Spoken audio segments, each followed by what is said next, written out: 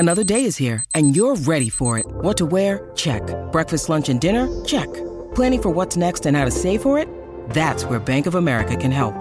For your financial to-dos, Bank of America has experts ready to help get you closer to your goals. Get started at one of our local financial centers or 24/7 in our mobile banking app. Find a location near you at bankofamerica.com/talktous. What would you like the power to do? Mobile banking requires downloading the app and is only available for select devices. Message and data rates may apply. Bank of America N.A., member FDIC.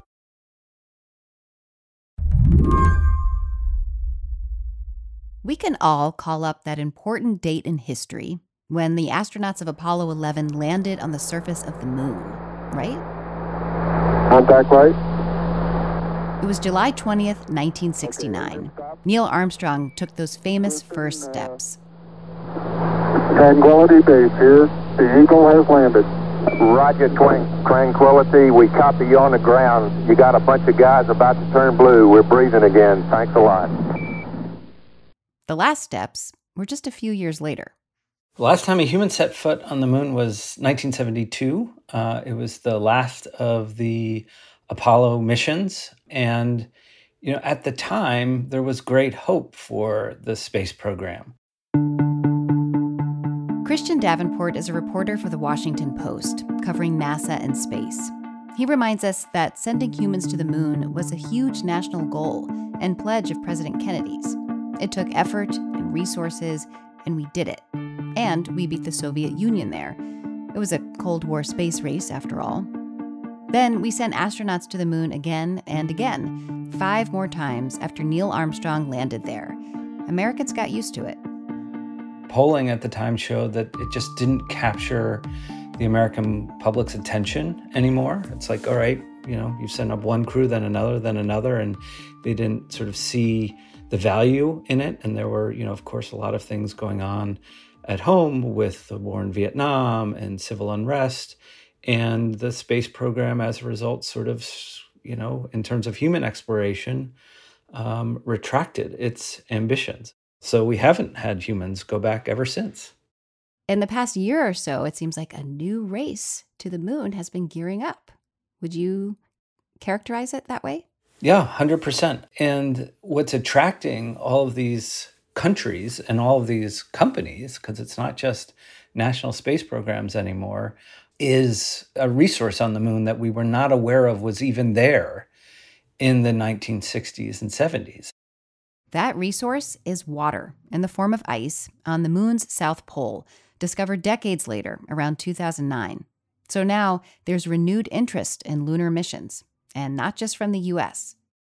How many countries right now currently have ongoing missions to the moon?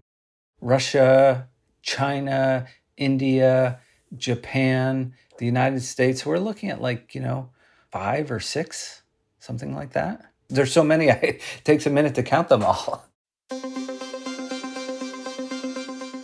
Do all of these countries racing to the moon or just jockeying to get there, does that feel retro to you? Yeah, I mean, it is sort of a reprise of the Cold War space race to the moon-ish. Today on the show, the space race back to the moon has taken off. I'm Yasmin Khan. You're listening to a special Sunday edition of What Next? I'm your host, in for Mary Harris. Stick around. Apple Card is the perfect cashback rewards credit card. You earn up to 3% daily cash on every purchase every day. That's 3% on your favorite products at Apple, 2% on all other Apple Card with Apple Pay purchases, and 1% on anything you buy with your titanium Apple Card or virtual card number. Visit apple.co/card calculator to see how much you can earn. Apple Card issued by Goldman Sachs Bank, USA, Salt Lake City branch. Subject to credit approval. Terms apply. When you need mealtime inspiration, it's worth shopping Kroger, where you'll find over 30,000 mouth-watering choices that excite your inner foodie. And no matter what tasty choice you make, you'll enjoy our everyday low prices, plus extra ways to save, like digital coupons worth over $600 each week. You can also save up to $1 off per gallon at the pump with fuel points. More savings and more inspiring flavors make shopping Kroger worth it every time. Kroger, fresh for everyone. Fuel restrictions apply. So the last time travel to the moon was a major global focus was back during the Cold War, when the U.S. and the Soviet Union obviously were in this competition to land a man on the moon. The U.S., of course, got there first. Neil Armstrong took those famous first steps. There were several U.S. missions in subsequent years. And then our attention turned away from the moon. Why is that? Well, I think NASA, even though they had just pulled off this moon mission, think of what was happening in the country at the time, right? The last moon mission is 1972. You have the war in Vietnam still continuing. You have the civil rights movement. Nixon is in office and facing controversy with Watergate. This had been Kennedy's pledge, not his. The interest just began to wane. And instead, eventually, we turned our attention to low Earth orbit around the moon and the programs that led to the development of the space shuttle and the International Space Station. And so that's sort of where we've been, and we haven't been able to get back to the moon since. Yeah. In the U.S., the moon didn't really become a major goal again until the Trump administration, right? What was the Trump administration's directive to NASA? Yeah, well, so actually, it was the goal of, say, the George W. Bush administration. But they just didn't have the momentum, they didn't have the funding, they didn't have the interest, and it just was not really a serious program. And then President Obama comes in and says, we've already been to the moon. He literally said, we've been there, done that. We should go to an asteroid, we should go to Mars. And then the Trump administration comes in and says, and refocuses NASA to go to the moon. It seems awfully significant then that President Biden comes into office and he maintains support for this Trump era program. Yeah.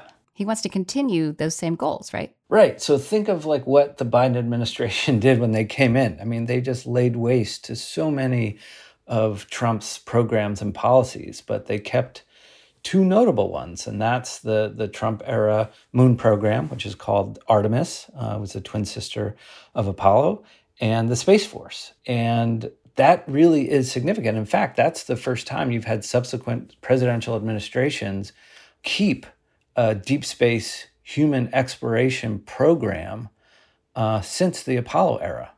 And to think that it was done from a Republican to a Democrat in these really polarized political times, I mean, that is extraordinary. Right. It was really exciting back in April when NASA named the Artemis crew. Yeah, this is going to be the crew that's going to fly around the moon. The astronaut corps of today is not like the astronaut corps of the Apollo era. It's not just white men and crew cuts and military fighter jet pilots. We're going to have the first woman walk on the moon. We're going to have the first person of color walk on the moon, was a Biden addition. And I think that resonated, with Congress. And that was, I think, done by design to keep support for the program going. And the idea, though, is that, we're not going to do an Apollo program. We're not going to just plant our flag, walk around for a couple days, grab some rocks, and come home. We are going to build up a more permanent presence, an enduring presence on and around the moon. What's helping to drive political will for the moon program is the existence of water on the moon's south pole in the form of ice. So this race isn't just about returning to the moon. It's about getting to the South Pole into those reserves of ice. Christian says accessing them could jumpstart a whole new era of space exploration. The South Pole is this huge focus now, not just for the United States, but India just landed a spacecraft there. Russia tried, but it crashed. China wants to go there. It's because of this discovery that there is water in the form of ice in these permanently shadowed craters where it can be very, very dark, very, very cold, and that water is just there, frozen. And we know this, but we don't yet have the real ground truth. And that's what India wants to begin to investigate with its mission, and it's what the United States also wants to investigate. Where exactly is this water? How deep is it? How accessible? How much is there? If we were going to mine it, what sort of equipment would we need to get it? all these questions are yet to be answered. So there's a lot of research and development that's yet to be done. But once we can get that water, then that really could be the stepping stones to longer term human settlements on the moon. And that's really the goal of a lot of these countries. Yeah. Break that down for me. How would accessing water make that possible? So, water obviously is vital for human life. If you can drink it, if you take its component parts, the hydrogen and oxygen, it just turns out that's rocket fuel, right? That's exactly what a lot of these rockets fly on. And you would have to be able then on the moon, get the water, access it, separate it, refine it so that it can be used as a rocket propellant, the hydrogen as a fuel and the oxygen as the oxidizer. But once you do that, then you can think of the moon as a gas station in space. You don't have to carry all of that fuel with you. And the moon has a reduced gravity, so you may not need as much fuel, and that allows you to get to other destinations like Mars. So I think that's why it's sort of seen as this really critical component on the moon. I want to still get a handle on the landscape of who's involved here. So among the countries we've talked about, who are the key players in this present day space race? Yeah, and the key players, the key countries really are the United States and China. Those are the two biggest superpowers when it comes to space. It used to really just be the United States, but China in recent years has made tremendous progress. They landed a spacecraft in 2019 on the far side of the moon, which had never been done before. They have now put a rover on Mars. They have their own space station. In addition to all of that, they have big ambitions when it comes to the moon. And like the United States, wants to go to the South Pole of the moon. But unlike the United States, their civilian space agency and their defense agencies, there's no real big line between the two. They don't have to worry about, Republicans and Democrats and the messy business of democracy, fighting over what national priorities should be and how much money to spend on all of these things. And they've slowly and steadily been building a really robust civilian space program as well as a military one as well. They have become enormously capable. And of course, India just successfully achieved a unmanned moon landing. Russia's most recent landing attempt did not succeed. But what does that say about where things stand? Yeah, so clearly India's landing on the moon shows that they are a serious player in space. But I think with the lunar landing, they probably occupy the third spot. If it's the United States, then China, and now India as the biggest national power in space. And they may displace Russia, which their space program has really withered for a long time since the end of the Soviet era. Yes, they still launch astronauts to the International Space Station. They are a partner there, but they've had a series of problems, and people think that their space program is not as robust as it once was. I want to just actually think back to the Cold War again for a second, because the race to the moon feels reminiscent in a lot of ways to the original space race. I'm wondering if you would say so, or if this is just a sort of lazy comparison. No, I think today's race to the moon is reminiscent of the Cold War space race to the moon in some ways, right? Big power competition. But what makes it different this time is, well, a lot of things. One is it's not just the U.S. and China, right? The United States is partnering with all these other countries to go back to the moon and to go not just to the surface of the moon, but to a specific location, the South Pole. And not just to get there and plant a flag, but to set up an enduring presence.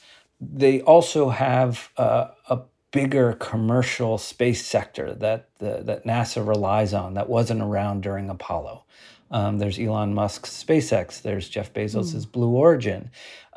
Those two companies, I highlight them because they have the contracts from NASA worth billions of dollars to build the spacecraft that would actually land the astronauts on the lunar surface and then take them off the lunar surface. Right? So that's actually, it's done in partnership with NASA, but this is something that the commercial sector is doing, right? So you remember that famous moment 1969, the Eagle has landed. Neil Armstrong and Buzz Aldrin are on the moon. The next time, the way things are set up now, that would be SpaceX's Starship has landed, right? And we're putting that capability and that responsibility in the hands of the private sector. Huh. Right. So these private companies, SpaceX and Blue Origin, they've gotten lots of attention in the last couple of years, but you're saying that they're actually really key to achieving NASA's goals. Vital. Yes, absolutely. I mean, and this is a paradigm shift for NASA that has been going on for the last 15 years or so. After the break, with a crowded race and resources at stake, who's regulating what countries can do if they actually make it to the moon? And is this project a worthwhile way to spend taxpayer dollars?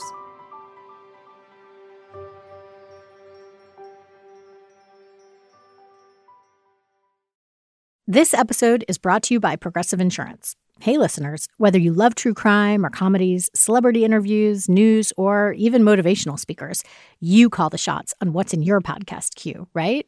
And guess what? Now you can call the shots on your auto insurance, too. Enter the Name Your Price tool from Progressive.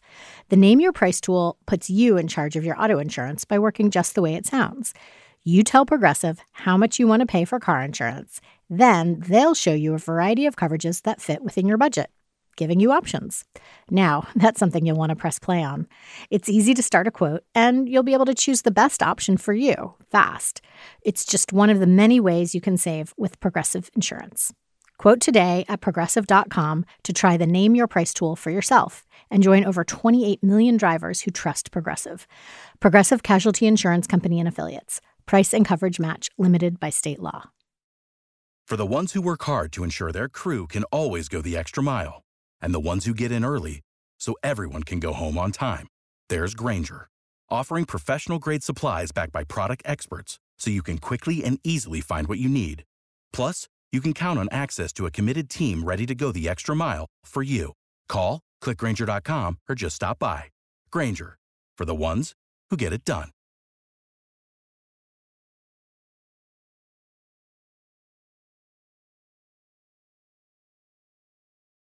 The potential to mine ice on the moon raises a lot of questions and ethical gray areas, like who owns the moon's resources and what can they do with them? I asked Christian what laws are in place to ensure things don't get out of hand. Very few. The Outer Space Treaty says that no nation can, lay claim to sovereignty on the moon, that you can't use nuclear weapons in space. Interestingly, the United States Congress in 2015, I believed, passed a law that was signed by President Obama that said that if any commercial companies from the United States mined a celestial body, an asteroid, or took water on the moon, that those companies could lay claim to those resources. That's yet to be tested, in any sort of international tribune. There are working groups within the United Nations that are talking about these issues, who would have rights to resources on celestial bodies. You're dealing with all kinds of different countries, and it's been slow going to try to create norms of behavior on the moon. There have been a few piecemeal attempts to create rules here. Back in 2020, NASA and the U.S. Department of State put out a voluntary set of guidelines that countries can sign on to, called the Artemis Accords. And so far, NASA and the U.S. have been able to have nearly 30 countries sign up and be signatories. And if you're a signatory, you can then partner with NASA in the Artemis program. But you have to agree to certain standards, like, for example, be open about where you're going on the moon. What you're going to be doing there. If you make a scientific discovery, you have to share that, with the world, with other partners. You have to be open and transparent about it. But it's an attempt to, create some, laws and rules in what's really the Wild West, where there aren't a whole lot of rules that govern behavior on the moon. Have Russia, China, and India signed the Artemis Accords? So China and Russia have not. India has, and they did that just in June, so shortly before their landing on the moon. And so They are a partner then of the United States. I interviewed Bill Nelson, the NASA administrator, and asked him, straight up, like, hey, India got to the South Pole of the moon before the United States. Is that a concern for you? And I think it probably is. I mean, if we're being honest, but he said, no, we see them as a partner and we're going to congratulate them. And they have the assurance that they did sign the Artemis Accords. And that will give them, I guess, a level of comfort that they might not have were China to get there first. With so little regulation, what are the major concerns about what could happen on the moon in the next few years or decades?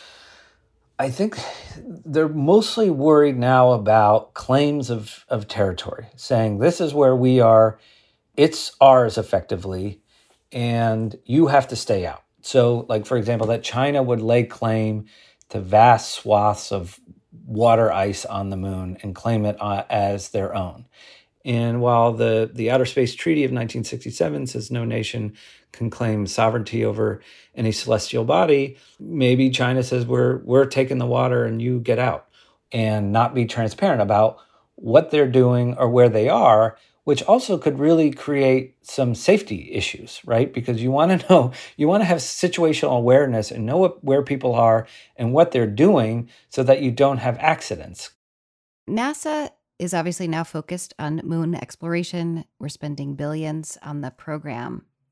But space isn't something that most average U.S. citizens think about or interact with on the day-to-day. And a lot of people are arguing that money should be better spent elsewhere on Earth. And I'm wondering what you make of that argument. Is this the kind of spending that's justified? Yeah, I think we need to have those debates. I mean, that's what a open democratic society does. That we've got some real problems here on Earth, and they see these money going to the moon. They wonder, well, how does that benefit us? We should be focused here. I think advocates for space exploration would say that you can do both, and that by going to space, there are legitimate arguments to be made that it does benefit Earth. I mean, just one small example, on your smartphone, you see that little blue GPS dot that tells you where you are and where you're going. That comes from space. That comes from a U.S. satellite.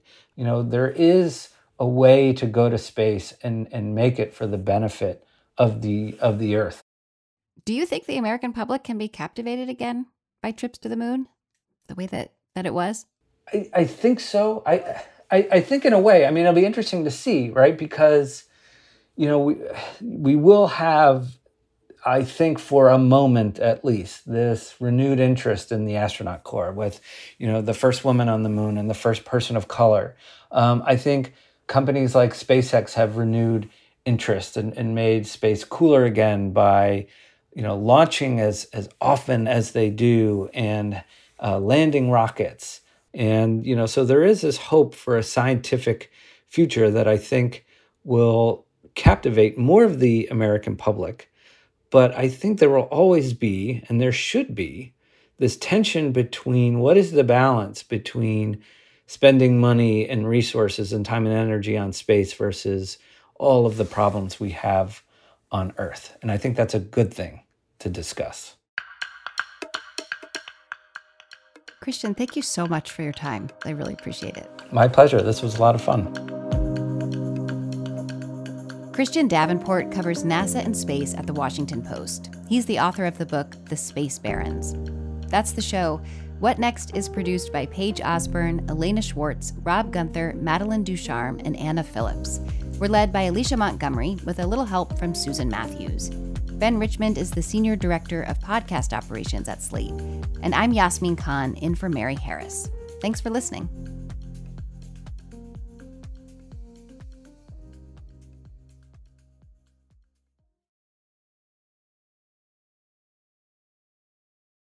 Lucky Land Casino, asking people, what's the weirdest place you've gotten lucky? Lucky? In line at the deli, I guess? Aha, in my dentist's office. More than once, actually. Do I have to say? Yes, you do. In the car before my kids' PTA meeting. Really? Yes. Excuse me, what's the weirdest place you've gotten lucky? I never win and tell. Well, there you have it. You can get lucky anywhere, playing at LuckyLandSlots.com. Play for free right now. Are you feeling lucky? No purchase necessary. Void where prohibited by law. 18+. Terms and conditions apply. See website for details.